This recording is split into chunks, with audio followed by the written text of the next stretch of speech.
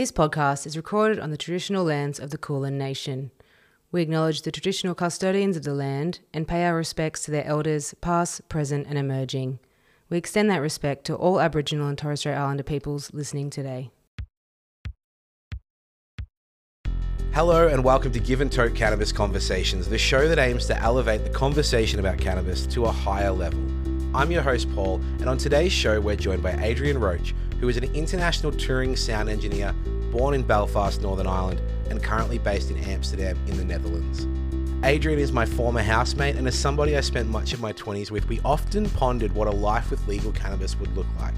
Adrian visited me when I lived in Canada and thoroughly enjoyed some premium BC bud, and paired with his vast amount of international travel, is now living in what has long been considered the world's weed capital. Today's conversation is a chance for us to catch up and discuss what Amsterdam is really like for cannabis users, what's going on in Europe, and so much more. If you enjoyed today's show, be sure to listen to another episode, tell a friend, or leave us a 5-star rating on your podcast platform of choice. But for now, please enjoy my conversation with Adrian Roche.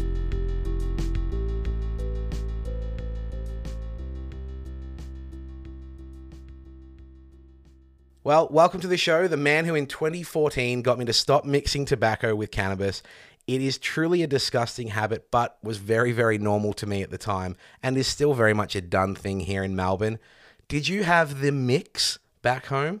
Back home in Ireland, no, definitely not a thing called the mix, because we grew up with only hash when I first started when I was like 15. And I remember when weed started coming into the country, I've got memories sitting once with my friend with we had some weed and a little bit of tobacco had gotten into it. So we sat with a pair of tweezers and picked all the tobacco out of the weed. And I was like, wow, it's so disgraceful. And even if we rolled a grass joint, we'd be the smallest amount of tobacco possible, because we thought we had to put it in to keep it burning. And then, I moved to Australia, and it was just going to someone's house and we'll chop with a bowl, and looking into it and seeing two little green little things amongst just a cigarette chopped up, really. It was pretty disheartening, so it was, that's for sure.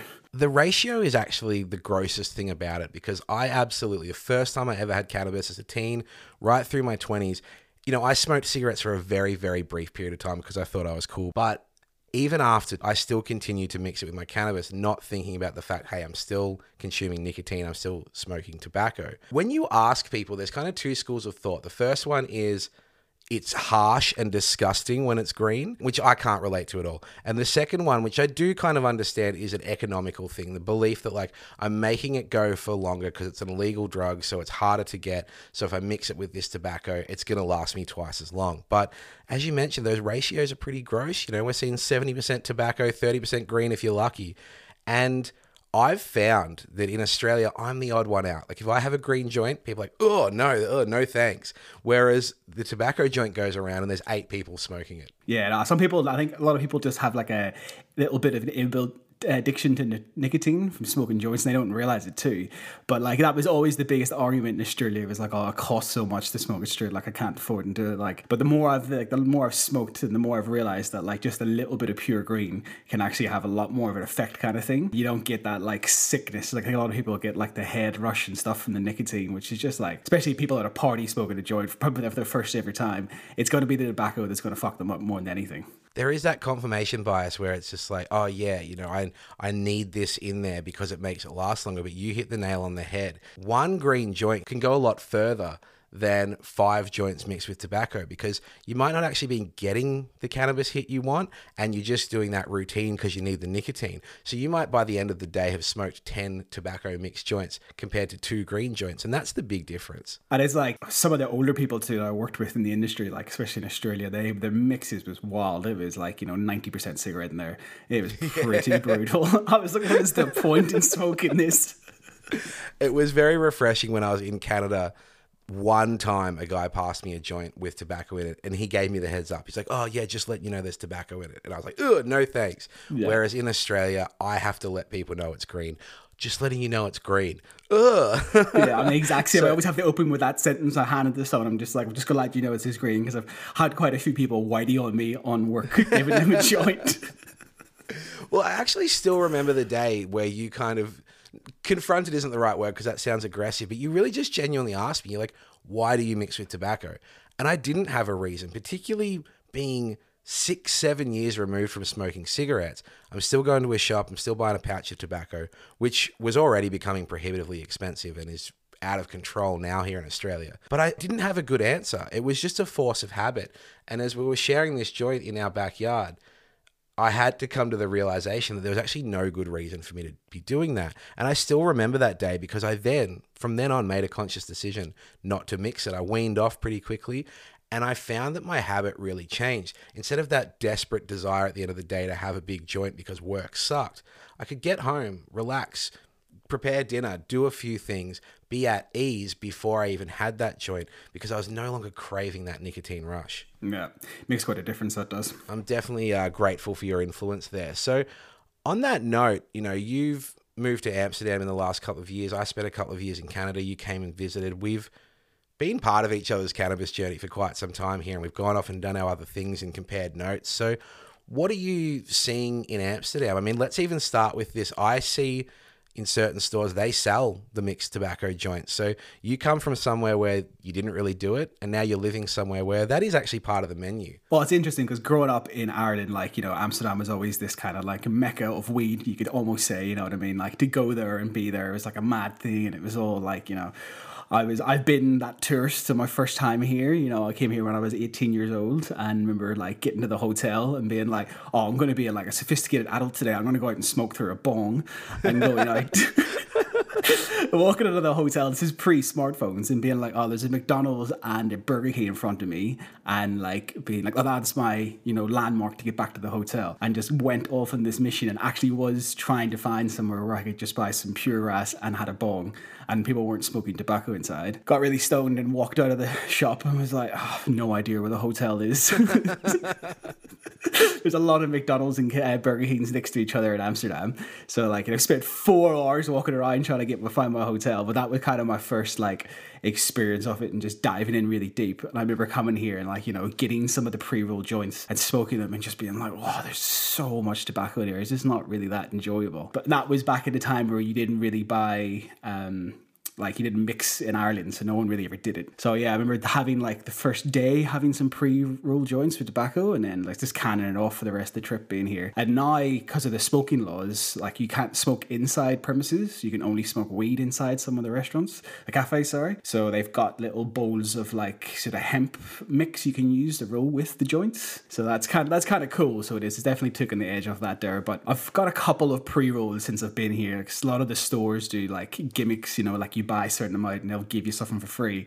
And a couple of times I've asked for just the pure grass joints, but they mix them all in one bowl and you can instantly taste the tobacco in there, just a little bit of it in there, but it is definitely rife in there. So it's a big thing. But I think it relays a lot to a lot of people having a bad first experience here though, getting drunk and then trying to joint and not realizing that it's 60% tobacco in there and just some sort of really cheap ass bud they didn't want to sell in the store anymore. And then next thing you know, you throw it up in the street corners. You can definitely see why Amsterdam and the Netherlands are making pushes to reduce the impact of drug tourism, to reduce the access of drugs to tourists, because people do come and treat Amsterdam like a rental car. They fly in for the weekend, they throw up everywhere, they treat the place like shit, trash it, go home, leaving the locals to deal with it. And I think that's one of the unfortunate things. You mentioned Amsterdam was looked at as the weed mecca growing up. You watch the American movies and all that kind of stuff, but there was just this pull to Amsterdam. But what I'm starting to notice is,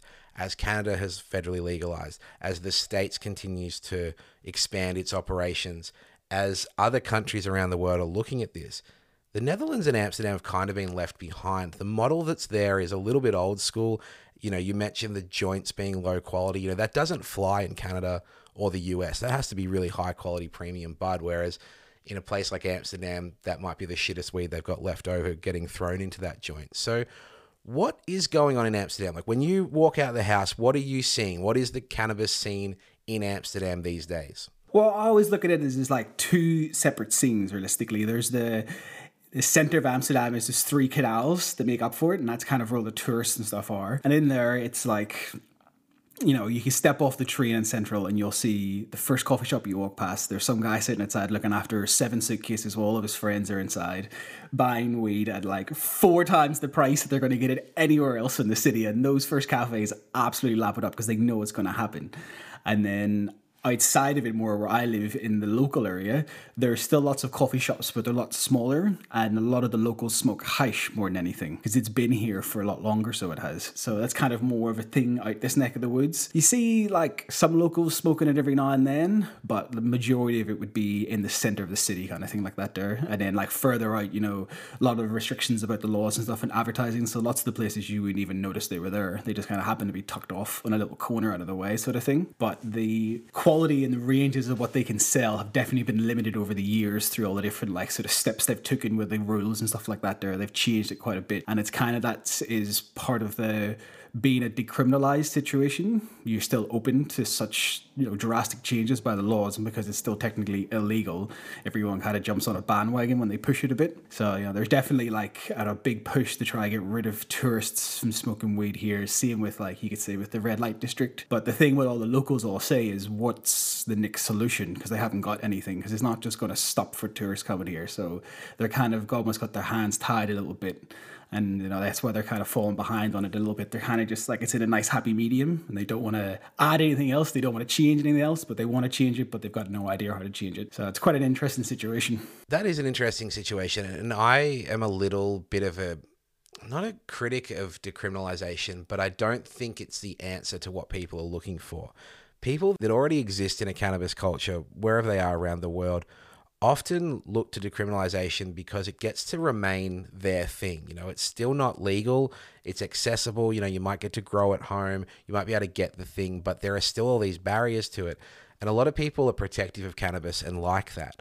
But if we are going to get to this stage where cannabis is understood by as many people as possible, is accessible to as many people as possible, maybe has a bit more of a therapeutic and wellness element rather than this recreational, fun, touristy thing, that's when we'll start to see a lot more legitimacy and destigmatization. And I don't think that, despite the Netherlands being incredibly progressive about cannabis, I don't think the situation there really normalizes it for anyone. It remains this place that people go to, you know, oh, go check out the red light district, go have an edible and fucking lose your mind in a park.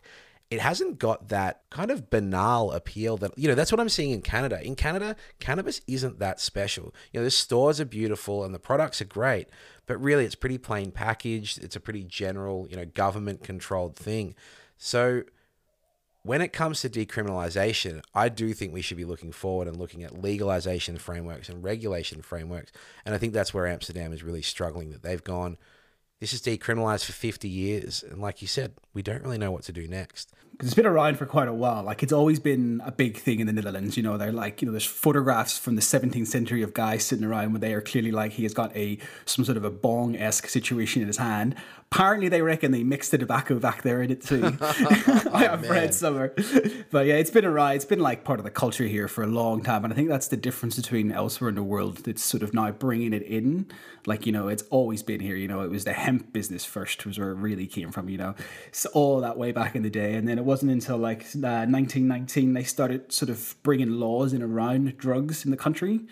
And that was when they brought in the opium law, Schedule 1, which was like just hard drugs, you know, ones that were coming through at the time. And in 1928, they brought in the Schedule 2 of that, which is where they class soft drugs as cannabis and like sleeping tablets and stuff. But like, that was kind of the laws, but it was still very loose living. You know, there's a lot of Moroccans here, so there's a big influx of the hash and stuff like that there. And it wasn't really until post-World War II that everyone started saying that weed was really bad. And that's when the government kind of had to start doing things to slightly change the picture a little bit, you know, because it was like, it wasn't as much them, it was more society at the time. The Americans had such a massive influence on everyone. And they were like, well, we're going to do this now, and this is what we're doing. So they had to like sort of start acting like cannabis was a real bad thing. So in 1953 or so, they made it illegal for a little hot minute. And then it was quite interesting. There was a Dutch journalist in 1961 then wrote an article talking about how they think it's not as bad as everyone says it is. And like the UN and the World Health Organization lost their mind at this and like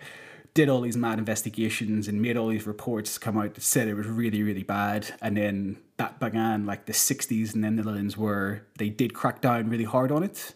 And it was after that point where you got to decriminalization because They were just doing reports after reports and just saying we're just wasting energy and time and for soft drugs. It's not really worth it, you know.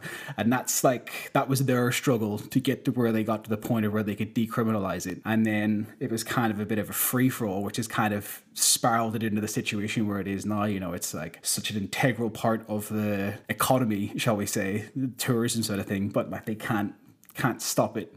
And like, I don't think there's enough locals here just to smoke weed for it to survive in an industry without the tourists. You mentioned there that there was this assessment and realization that they were wasting energy, and that was 60 years ago they identified that, and we are still having these same conversations. If anything, we may have gone backwards with these conversations, because if they were saying 60 years ago we are wasting time being fearful of this plant, and yet here we are with more science than ever, more understanding than ever, more anecdotes, more opportunity to be intelligent about this. And we're still wasting time. Our lawmakers are still wasting time. You know, when I look at some of the rules that have come in Amsterdam in the last 20 years, you know, they were talking in 2006 about needing to improve them. We're here in 2023 and they haven't changed. It's the same here in Australia. 2016, medical cannabis came along. 2023, there is one state talking about roadside drug testing being discriminatory for cannabis users. So I know politics is slow, but I feel like this is an area where politics is painfully slow, and we're so beholden to really conservative ideals. And as you dig a little bit deeper, you start to see the impact of religion on some of these decisions. So I want to first talk about what some of the rules in Amsterdam are, and then talk about the weed pass. So in the Netherlands, I understand that basically purchasing cannabis is legal, cultivating it and buying it in wholesale is illegal. So that makes business for the coffee shops really difficult. The legality of cannabis is basically a tolerance policy. It's not legal, it's just tolerated. You can get 5 grams per day per person, and a store can only stock 500 grams of cannabis. You mentioned new rules coming in. In 2008, a rule came in where cannabis stores couldn't be within 250 meters of schools, which by 2014 closed a third of the shops. So this is not a cannabis utopia. It's actually still incredibly regulated despite, you know, just being decriminalized and not legalized. It's not necessarily the best system to be promoting cannabis use. It's still seedy. It's still underground. Exactly. You mentioned that there's advertising restrictions. In one of my episodes, I spoke about how Rasta iconography is not going to be what normalizes cannabis. And that's not me saying we can't have Rastafarian flags and pictures of Bob Marley. I'm just saying it's not those things that are going to get people into cannabis. And some of these stores really lean on that. I'm not saying that doesn't have a place or isn't culturally significant. It's just not that that's going to normalize it. Cannabis actually has to be boring. Yeah, definitely. Yeah, it's kind of like, it's an interesting one over here. There's that image of it has been like turned into such a big business. You know, I always think about like, you know, we talked before about like brands and making things, and you talked about different companies and having different little things that do that. And, you know, there is hundreds of stores here selling grinders and pipes and stuff, but they do not sell any one particular brand because they are too busy selling grinders that say Amsterdam with a weed leaf on them, or a Bob Marley ice tray and stuff like that. You know, like I've been here for 3 years nearly, and I still can't find a grinder that doesn't say Amsterdam on top of it. Yeah. And that's like, we're seeing an elevation in accessories. Like that's something I really care about. Like if you have a nice tray, a nice grinder, a nice little ritual kit, again, that's going to normalize it for other people. Yeah, exactly. Whereas over here, it's still like, you know, everything comes in a plastic bag.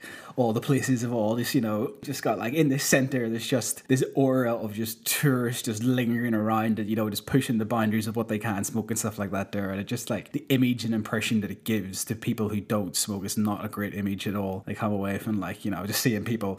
And like, I was in a lucky position because sort of, but on some way lucky. When I moved here, it was during COVID, so there was no tourists allowed in Amsterdam. Well, there was some, but it wasn't very busy. So I got to experience the city completely empty, and it was so beautiful. And like I would go into the city centre to do things, and now I won't even go close to it unless I really, really, really have to, because it's just full of people, just like lads. Yeah, exactly. Yeah, and there's always that like 2 people sitting next to the water, and one's got the warmer, and the other one who's throwing a massive whitey. You could see that on every street corner here, so you can. So the image that it's created has definitely not, like, you know, and there is there's a lot of the rules about it are quite, if you were to take him into force on a decriminalized thing anywhere else in the world, it would be a very strict situation. But the police here, most of the police here would be a young police force. So most of them weren't even born when they wrote these rules about it. So it's hard for them to sort of, take that like G.I. Joe cop approach to it and sort of enforce their rules on it. And the thing is like, you can read a lot about it. They talk about the levels of tolerance because they also know that it's not worth their time to chase up someone for you're not supposed to smoke weed outside, but if they walk past you, they're not going to stop you. What they will do though is if they walk past four lads who are like you being a ruckus and throwing stuff around the place, then they're just going to have a field day on all of you just for something to do, so it's quite a fine balance between it. They're like, they'll put up with a lot of it, but when it comes to it, they'll have a quick go with you. And the main thing here is no alcohol and weed are allowed to be consumed together anywhere in the premises, because the Dutch know that that's a real problem, is the drinking, A lot of them say it's not the stoned tourists that annoy them, it's the drunk tourists that are actually the worst to have. So it's quite good to see they remove those two cultures quite easily here.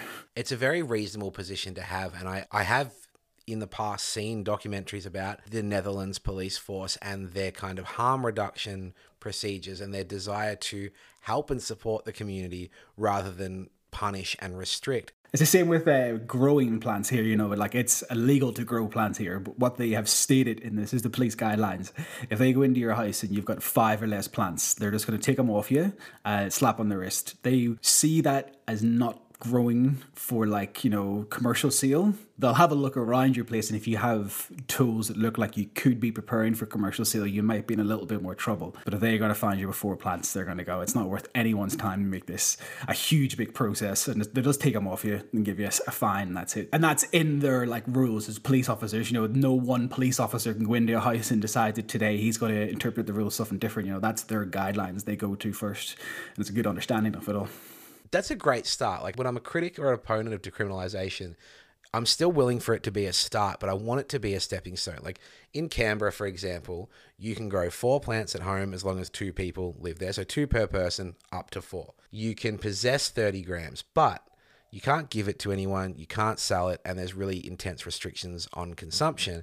And I've even heard of one instance where the Australian Federal Police have overridden that and still come in and taken someone's plants because that second person that they lived with wasn't actually tending to them. So these laws can still be so delicate, and as great a start as they are, they need to be a step towards a legal framework. So in time, like in Canada, like I could do, I could grow 4 plants without any worry. That was my prerogative. I'm allowed to do that. I once had a cop car parked in the back alley behind my balcony with 4 plants on display. They are not even looking for that kind of stuff because it's just part of the law. And that's what we really want. It's great that the cops have discretion in the Netherlands, but ultimately we want to get to a stage where growing a couple of plants in your backyard or in a tent in your house is no different than someone brewing their own beer. And most people aren't going to want to do it anyway. Exactly, yeah. Everyone big it up like everyone's going to turn their house into some sort of a grow place and be sleeping on their doorstep. No one's got the time for that ever, No, the same over here, I've thought about it before. I've walked past it was an old lady and she had 2 plants out in her balcony growing in summer, and I was, sometimes I still walk around here a little bit surprised when I see things. I'm like, you can't do that. I'm like, hold on, it's Amsterdam. Still here now and I smell weed, and I'm like, oh Jesus, I'm like, it's Amsterdam, it's okay. But that there, she's just natural doing it for herself. We're just growing the only strain she really wants to grow, and that's it. No one's going to cause a fuss there, you know what I mean? It's not going to be for anyone else. It's probably going to be quite low grade weed too. She's growing it outside in the balcony, you know what I mean? She's not growing anything crazy. I'm going to circle back to the weed pass, because this is something you mentioned I wasn't aware of. What is this weed pass? What was the aim of it, and did it work out? So the weed pass is kind of I'll take it back just a little bit before the weed pass to sort of give you an idea, talking back on the controlling the rules and stuff like that there and how they bring it together. And it wasn't until in the 90s that the government really had to first were we have to do something about the coffee shops, you know what I mean? Because what they'd done in 1979 is they'd made an amendment to the rules for youth club dealers, because the young people back then were getting most of it from those people. And that was the rule that was pretty much bent in the shape to make the coffee shops. And that's what they just went with forever. So they got to the 90s and they were like, we've got to do something else to sort of put more regulation into this. And this is kind of give people the first, or we can change it kind of thing. And in Amsterdam, they pioneered a thing called the AHOJG, which it's abbreviated different in Dutch, but in English it stands for, the A was for No advertising, kind of have like low profile warnings. H was for no hard drugs. The O was for no nuisances, as loitering or like loud noises and stuff like that. J was for no underage customers. And then G was for the limit of grams to be 30 per person per day. And that was kind of like the benchmark for coffee shops. And then in 1995, they had a report come out that sort of praised how well they'd done with the coffee shops. And they'd actually really could clearly show the difference between separating hard and soft drugs has worked in the youth. And the young people in the Netherlands were addicted to hard drugs. And that was the lowest number anywhere in Europe. So it looked quite good for them. But at the same time, they were also saying that there was a real criminal organization influence starting to come into it, and there was lots of things that we had to address to make that. So they didn't want to be seen as like this weed export part of the world, so they started bringing some more rules in. And then that's when they brought in the, this is 1995 is when they brought in you had to be 18 years old to go to a coffee shop. So before that, you could be of any age. Yeah, and yeah. 1995. Wow. Was when they brought when they brought the being 18 in. The Dutch people, they just kind of look at it and use their mind socially to judge a moment. And then they dropped it from 30 to 5 grams. And they then started talking heavily about the THC and how they bringing down THC was really going to help the problem with it. This is like a good way to regulate it is to drop THC, because then people can't sell these strong stuff. And if anything's too strong, we'll put it on the Schedule 1 drug and make it a hard drug. So that kind of led the foundation for a lot of people and to start questioning it and wanting to we need to do more and change it. We've done this and that. So in 2010, the big problem people were trying to claim was the issue, which is part of it, was tourists coming to get weed, and it was really starting to affect people. And the places that have borders next to Belgium and Germany were complaining the hardest because, people were coming across this border and now there was restrictions on the weed. They had to go to like 4 or 5 different cafes to get what they wanted before they could head back. So it was causing lots of issues. So all these states were like, too many people, blah, blah, blah, and a good sort of message to twist in that, get their message twisted in to try to stop the weed. So in 2012, they introduced the weed pass, and they started it in the towns in the south in the Netherlands. And there's a trial, which is the closest ones to Belgium, which were always complaining about issues. But then the mayor of Amsterdam, he came out and he was just like, no, we're not doing this in Amsterdam. And the reason is, if we do this in Amsterdam, we're going to start an illegal trade on the streets of drugs that is just going to be uncontrollable. And he was right, because lots of the places that did do it had that problem appear. So there was a lot of protests in the Netherlands about it and stuff like that. It was really starting to affect things. And then, by 2016, I think it was, pretty much everywhere had just given up on it because they were like, this is pointless. It has only just pushed the trade onto the streets. There's lots of places that talked about it. I've done reports into when they stopped the weed pass, like a month later, there was no one selling illegal drugs on the streets anymore because it was all back to normal business. So a lot of common sense prevailed. Everyone went, that's a stupid law. And there's only one place in the Netherlands called Maastricht that still has the law enforced down there, and they're down the south on the border with Belgium. And it's the only one place that still has it anywhere. Legally, it's still supposed to be a thing. But, if they were to stop selling weed to tourists tomorrow, there would just be a massive collapse in many things. So, yeah, it's been around for a bit, but everyone went, this is so stupid. It's really interesting because it's just another form of prohibition. Just adding another layer for access is going to just funnel people into an illegal market. Even as I essentially tell people how relatively easy it is to get onto medical cannabis, particularly because we live in a world that is full of anxiety and insomnia and depression. I'm not telling anyone to go and trick the system. I'm just letting them know, hey, you've probably got something that will get you medical cannabis. And some people are just like, nah, man, it's just still easier to get it from the street. Yeah, I know the quality is not as good, but I can't be bothered going to the doctor. I can't be bothered going to the dispensary. It's still just easier. So the barriers do have to be removed. If we truly want to affect prohibition, if we truly want to impact the criminal enterprises, we need to make it easier for people to get, not harder. And back to that point of make it boring. Don't make it glamorous. Don't make it sexy. Exactly, yeah. It's something that a lot of people use to be functional, to bring them to balance, not just to get high. It's actually to calm you down, lift you up from a bad mood, just to be normal. So politicians don't seem to know people that use cannabis enough to inform their laws. And I think about that criminal influence Amsterdam were trying to fight. let someone cultivate it. Like Yeah, exactly. even if it's one government organization, let someone cultivate it so there isn't this absolute need for this industry to be boosted by criminal enterprises. There is no way for a coffee shop to operate without doing something illegal. Well, why not make them have to buy their weed from you if you're the government? And that's an interesting thing you pointed out, because that is the major like grey area with the situation, because the police are cool with it, but legally the sale of a quantity of marijuana to someone is illegal. And, you know, if the cops were to walk in and a coffee shop owner sitting with some guy and buying 500 grams worth of weed, that would be a problem. That would probably wouldn't be as bad as it would be elsewhere in the world, but you'd have a lot of questions to ask about it. So that's the one area that no one ever really talks about. You know, there's like, you know, a couple of hundred and stuff in coffee shops in the whole of Amsterdam alone, and they all have to get supplied by somewhere. And like, you know, is the thing about like you come here and it's not a place to come and get educated, because most people that work in the stores are either tourists traveling through or just people who are just, you know, just been there forever, and they have no idea what the bud is because it just appears. You know, you can go to 4 different stores and pick up the same strain and it's going to look completely different in every single store on one street over here, you know, because it's all just coming from just different places. And you could imagine these grooms and it would just be cross-pollination central in there, so God knows what anything is.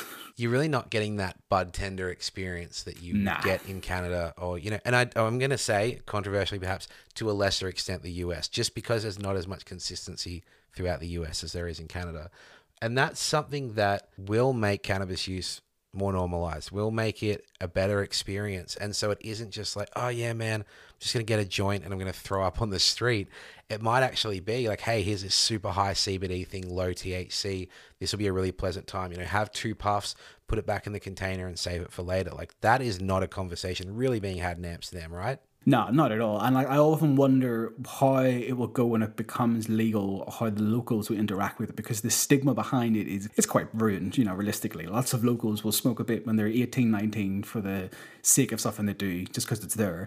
But then they all just grow out of it, purely based off the fact that their main city centre is just full of people throwing a massive whitey and like realistically buying not great weed and just making an absolute wreck of the joint. Like, there's no one there to talk about it in a relaxing way for the end of the day. You know, I've been thinking like, you know, when they bring it in legal here, but they're going to have to do something quite drastic with the tourists if they want to turn it into a proper business. You're going to have, because there's a lot of people who just instantly have this image in their head. You know, a lot of people that come from England who just like, you know, live for that trip to Amsterdam, you know what I mean? And it's going to be interesting to see how society takes it in, you know, like a restaurant that specializes in fused food and stuff like that. I think that would have a really hard time getting a start here for quite a few years. You know, it's going to be a rather large seismic shift required.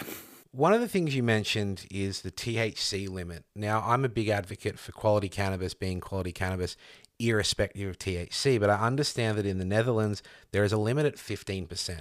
And I'm going to be honest, there's a lot of great cannabis you're missing post 15%. Like, you know, I've had some really great things from, you know, 4%, 11%, 15% specifically. Like, I remember those 3 things. There's not a lot of great stuff out there under that threshold. So what's the deal with that? Oh, yeah, it's the thing. And like, so it's capped to 15%. And the thing is, apparently by law, the police can go in and be like, we would like to check the quality of it. And they can take someone to go check it. So a lot of the coffee shops know that. So they will aim to buy lower quality ganj purely based off the fact, because it's not them selling it that's the issue. It's them giving it to a couple of people who are going to make an absolute ruckus of the situation outside and get caught with it in their pocket. And then it's going to be back on the store. So like in the city center, you know, like there's so many places selling weed and you buy it and you look at it and you just like, this looks like tea. Like, you know, it's a real thing. So I've been like, outside the city centre, there's a couple of places that I've found that have some stuff that I would really question it being lower than 15%, or like getting a lot closer to, you know, it's a bit more real and it's a bit more removed from the picture, you know, and it's always really consistent at those places. And that's the benefit of going outside of the city. Inside the city, you know, there's people that are selling bud saying that they're part of the Cali community and they're part of this company and chained with this company and stuff. And I've smoked that in California and I've smoked it here. All I've done is wasted more money over here and stuff, and it's definitely not anywhere close to the quality. Well, you sent me that picture of that menu where we're talking about like 45 or 40 euro grams, which is 65 Australian dollars for a gram. For one of something that's growing in Amsterdam and is nowhere near the THC level. And then in that same store, they sell Cali weed. I think it was 5 grams for like 112 euros or something like that there. And yeah, I know, it's absolutely genius. And that's the thing, man. And this is like all of this weed, you could like, people just go and they'll just instantly buy, because all these cafes are little, like they're all quite dark and dingy on the inside. It always reeks of ganj, and people are just like lost in the awe of it. But lots of people don't realize that they're buying weed that is nowhere near the quality that it's supposed to be. They eat all these like, you know, like I remember buying the wedding cake that we had in BC and I was in theatre. It's real good bud, and it's one of my favorites. And I will, when I'm out and about, if I see someone with wedding cake, I'll get a bit to try it. And I'm still yet to get anything that even comes close to what that quality of that was, man. And like, it's really inconsistent. Like, you know, you can go to so many stores and everything looks so completely different. And the thing is, no one knows, nobody has any idea. I've tried to speak to people at shops and stuff. They've got no idea what percentages or what's what and what's crossed with what and stuff like that. So yeah, it used to be a really big, cool thing to come to somewhere and just be like, oh, there's a menu, you can get some stuff. But then when America and Canada and stuff started putting it into that perspective, and you look at it now, you look at it, it's very dated very quickly. So it did. I'm really glad you mentioned BC there, because that wedding cake I still think about that. That was from a brand called Quest, premium cannabis in Canada, top shelf BC bud, absolutely outstanding stuff. And I think that's a great little segue to kind of compare your experience. You know, what are your observations as a man who has no real stock in either place? Like, yes, you live in Amsterdam, but you're not from there. You don't live in Canada. As a cannabis tourist, which place would you really gravitate towards? If you're a tourist who's just traveling through Europe and you just want to have a little bit of cannabis one day, it's a little trip, Amsterdam is a good little spot to go to so you can blend in with the scenery. But if you legitimately are a smoker and you want to go and be like, oh, I want to travel and have some nice bud and stuff, like, you need to go to somewhere like BC, because it's just like the quality of it's growing that way. The culture of it has been growing into them that way. You know, they are, to some degree, it's, you know, it's a bit of a corporational product thing, but that does help give it that edge of people wanting to inform you rightly and, you know, help get their products sold and stuff. Whereas here, it's just like, you know, it's a whole bunch of really shifty looking Moroccan guys selling weed in dodgy cafes. That's a very different culture. Instead, you came to BC and had a shifty looking Australian dude sell you cannabis. Yeah. I've been through all of America and stuff and seen it where it's legal there and all that sort of that culture too, and over that, and like seen it from different views in different ways, and it's so much more educational and it's been accepted so much more with society. Whereas here, you know, like the funniest thing is one of my favorite coffee shops to go to here.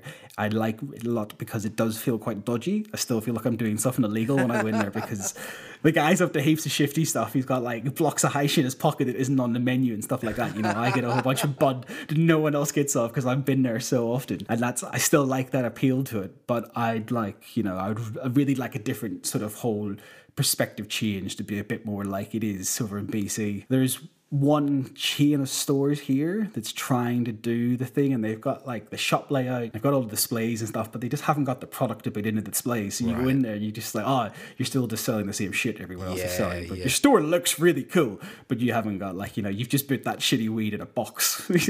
You've polished the turd here, really. Yeah. So that's kind of how I view it. You know, there's a couple of little cool cafes you can go to, because technically here they're all like actual physical cafes. You can go get a coffee and get some food. That's not something you do in BC. You know, go into somewhere and some guy's got like melted cheese off his hands, he's selling you some weed. Some places, like, I'll take a Sharpie with me and I'll go out and get some different stuff, because most places won't even write on the bag what they mean.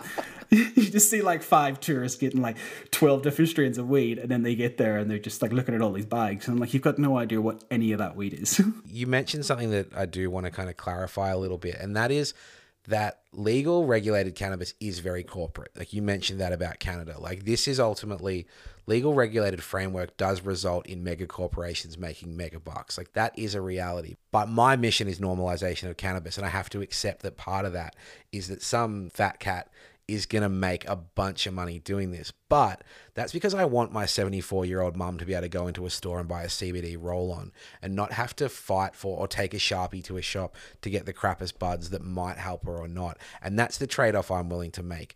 Yes, Canada is corporate as hell, but it means that more people have access to it. Yeah, I definitely think it does help. Like having that sort of corporate appeal to it really does open it up a lot more. Like I think it'd be interesting to see what happens over here because, you know, Germany could potentially be the first ones to do it, and that's going to open this whole thing. And if that happens, it's going to like really date it here. And like, you know, I've been thinking about it, like, you know, if we were to go legal, would all these little stores that accept cash only be ready to go to a legal bud? I don't think so. You know what I mean? Lots of these places you go to, like, there's a lot of really dodgy stuff still going on in these stores. It's just tucked out of the way now over here, you know. It's not really a great experience, but there's places in the city that will lie to you too and be like, oh yeah, we are this and we're that and we're this and we're that. I'm like, you are literally just paying like 20% extra for the exact same ganj. You get out somewhere with someone who's probably going to slightly know a little bit more. You mentioned the hash scene. Now, hash at a very kind of small place in the marketplace in Canada.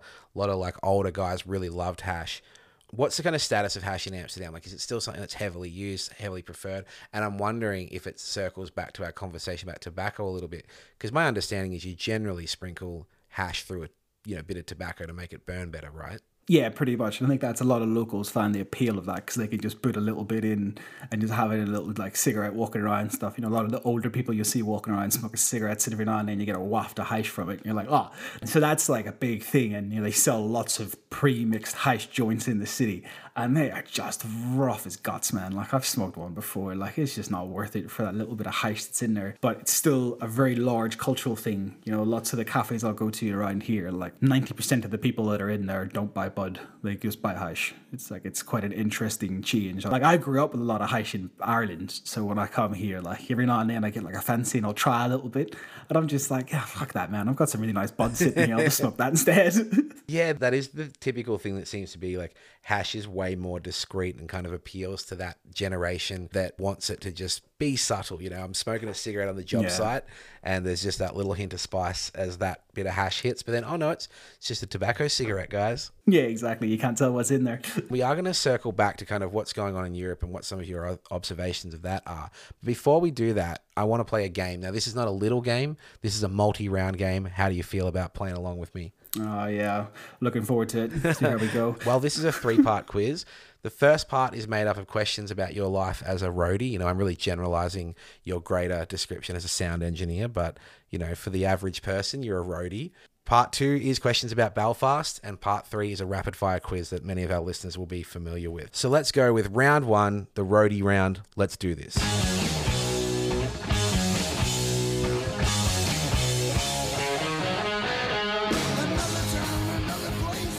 Question 1. What does the term feeding the fish mean? Eating dinner, throwing guitar picks to the audience, or getting drunk? I would say throwing picks to the audience. That is correct. Question 2. Which heavy metal band honored their roadies with a song called We Are the Road Crew? Was it Black Sabbath, Spinal Tap, or Motorhead? Ooh, that's a good question. I want to say Spinal Tap for a laugh. No. That is incorrect. That was the red herring, that answer. It was actually Motorhead, because Lemmy, the frontman of Motorhead, used to be a roadie for Jimi Hendrix, so definitely kind of understood that brotherhood and understood the importance. Ah, yes. Yeah. Question 3. In roadie slang, what is a cable rat? Somebody who manages cables, a crew chief, or a rat that eats cables? Somebody who manages cables. I think that's something you've done plenty of in your time, right? For years and years and years of my life, I've been that person. Still on some good days. All right, question 4. This is the last one for the roadie round. What is a God mic? Is it a large microphone, a microphone that allows crew to communicate with artists and each other, or a wireless microphone? It would actually be a microphone that's plugged into the PA so they can make announcements if something goes wrong at the gig. Well, none of my options were actually correct there, so that's correct for you. It's This is what happens when I look up shitty quiz sites. Like, seriously, I looked up roadie questions and there were so many that were just absolute garbage. This was the best I could do. This is why it's a multi-round quiz, because none of the roadie ones were good enough to carry the whole quiz. Well, I'm going to give you 3 out of 4 there. Well done. Let's move on to the Belfast round. Oof.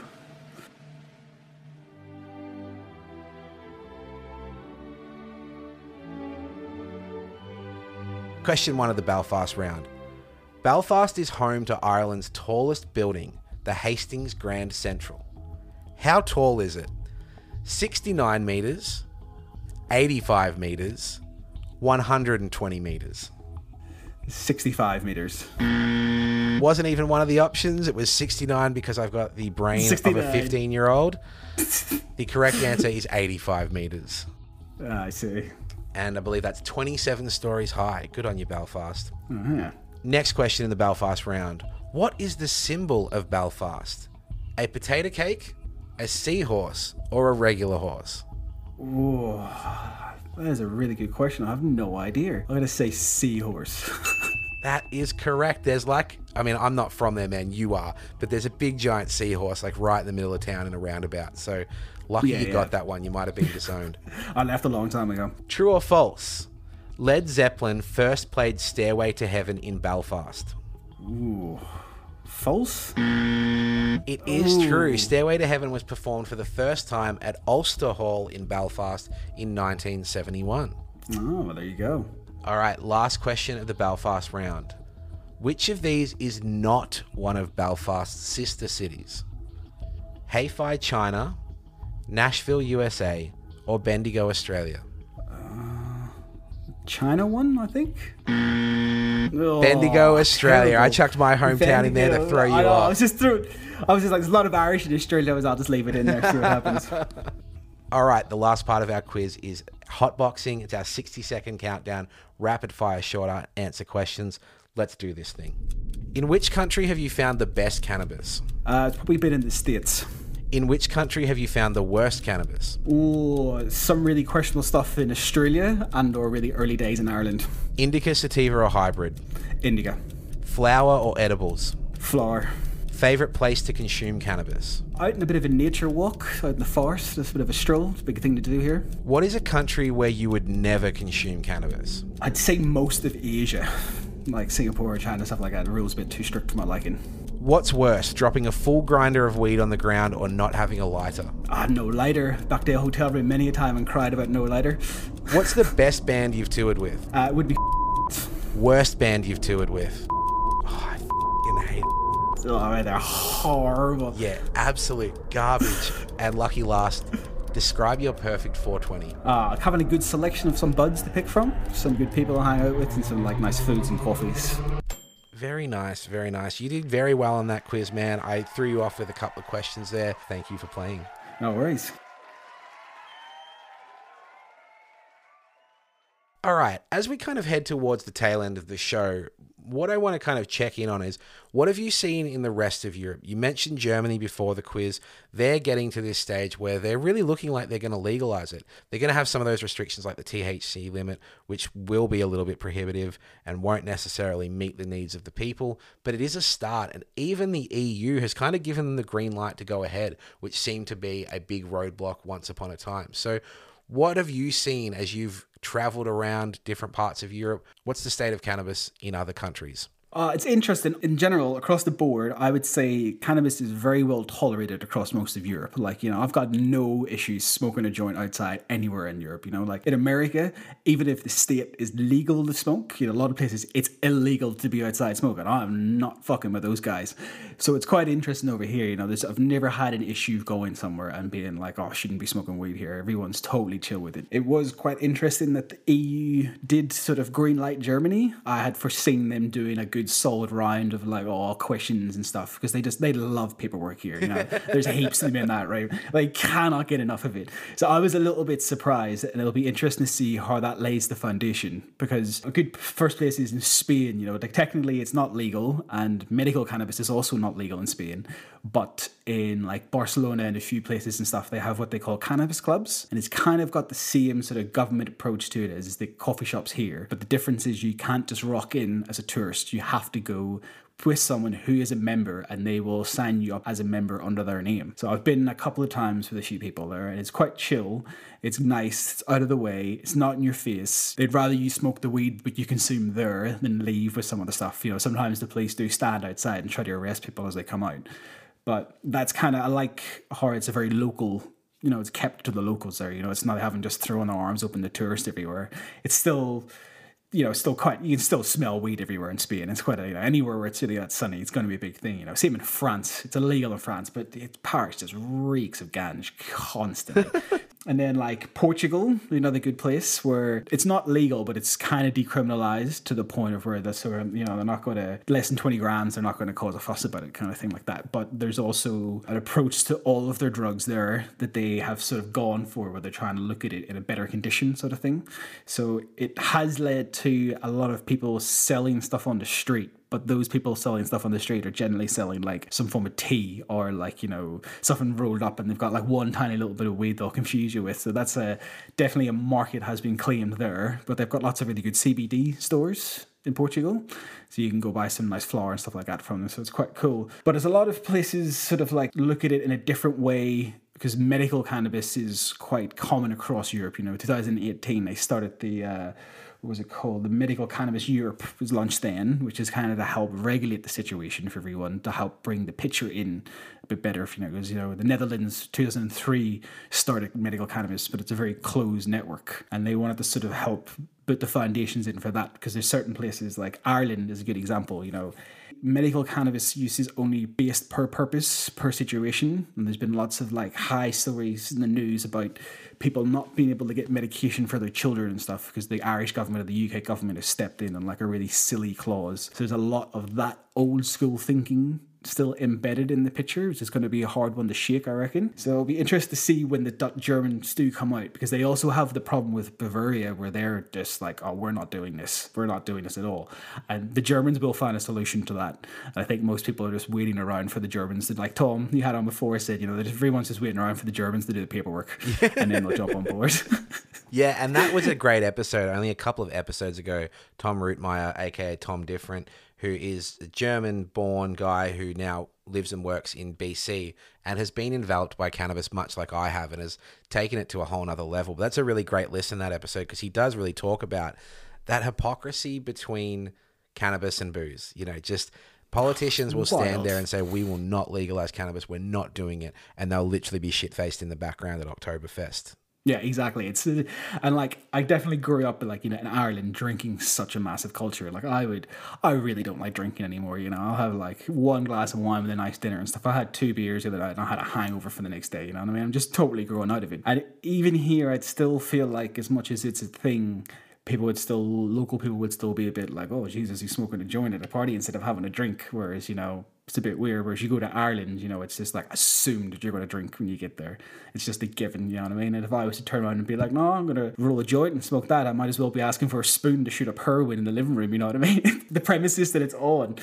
And that's a big thing in Europe. Like, over here, it's a bit better, but the drinking culture, they can be a bit more like have one drink, but, and then go home and respect it kind of thing. But then it's also a massive party culture and just getting totally trashed on it sort of stuff. So it's interesting to see what everyone's approach to it will be, because that is such a big culture here, drinking. And like, you have to change a lot of opinions. Well, it's been really great to have you on the show, because you have a perspective. We obviously have this relationship together where we've shared many cannabis experiences, but it's been great as we grow up and as we are on other sides of the world to still stay in touch and know what's going on for the other, because this is evolving and changing. Where Amsterdam was at a few years ago is different to where they're at now. Where Australia is at has changed in a year, in 18 months. Even in the time since I've been home from Canada, things have gotten better here. So it's great to have these conversations and to connect, find out what's going on around the world, understand the challenges, and understand what to get excited about. So as we hit the end of the show, Adrian, what is your Paul of wisdom? What is your one key takeaway for the listener? A snappy, easy dinner party fact about cannabis. You got to enjoy it a lot more if you smoke it straight. My man. That's it. It's only one way. Everyone complains about it being expensive and stuff. Just find a better way to smoke it. Get a little pipe. Just have a little bit of weed. You know what I mean? If you really have to mix it with something, there is other things to mix it with. Especially if you don't smoke cigarettes. Do not put tobacco in there. You're just robbing yourself of a good time. This is a podcast intervention. For those listeners still mixing with tobacco, we still love you, we still respect you, but please just think long and hard about it. Is it worth mixing? There are so many ways to consume cannabis healthily these days. Dry herb vaporizers, little one-hitters, little pipes, oils, edibles, all these ways. Please take your tobacco out. I love that Paul of wisdom, man. It has been an absolute pleasure to share this time with you again. You are a dear friend, and I look forward to staying in touch with you, finding out how things get better over in Europe, and looking forward to catching up with you in person next time we get the opportunity. Yeah, definitely, man. Thanks for having me on. It's been a real pleasure, and I'm looking forward to listening to more, see what's going on. And yeah, one day I'll drag you to all these shitty cafes and I'll make you pay that top price. Can't wait, man. We'll listen to some Bob Marley. We'll grind up with some Amsterdam branded grinders, and we'll have a sweet time. Yeah. Take it easy, man. Yeah, cheers, man. Give and Toke Cannabis Conversations is written and produced by me, Paul. Music written and produced by Big Mike. Follow us on Instagram @GiveAndToke or get in touch by emailing giveandtoke@gmail.com. You'll also find us on both Twitter and Facebook. All opinions expressed by program guests are solely their current opinions and do not necessarily reflect the position of Give and Toke. Content discussed in this show does not constitute medical advice. Cannabis is not legal everywhere, so please be aware of local laws.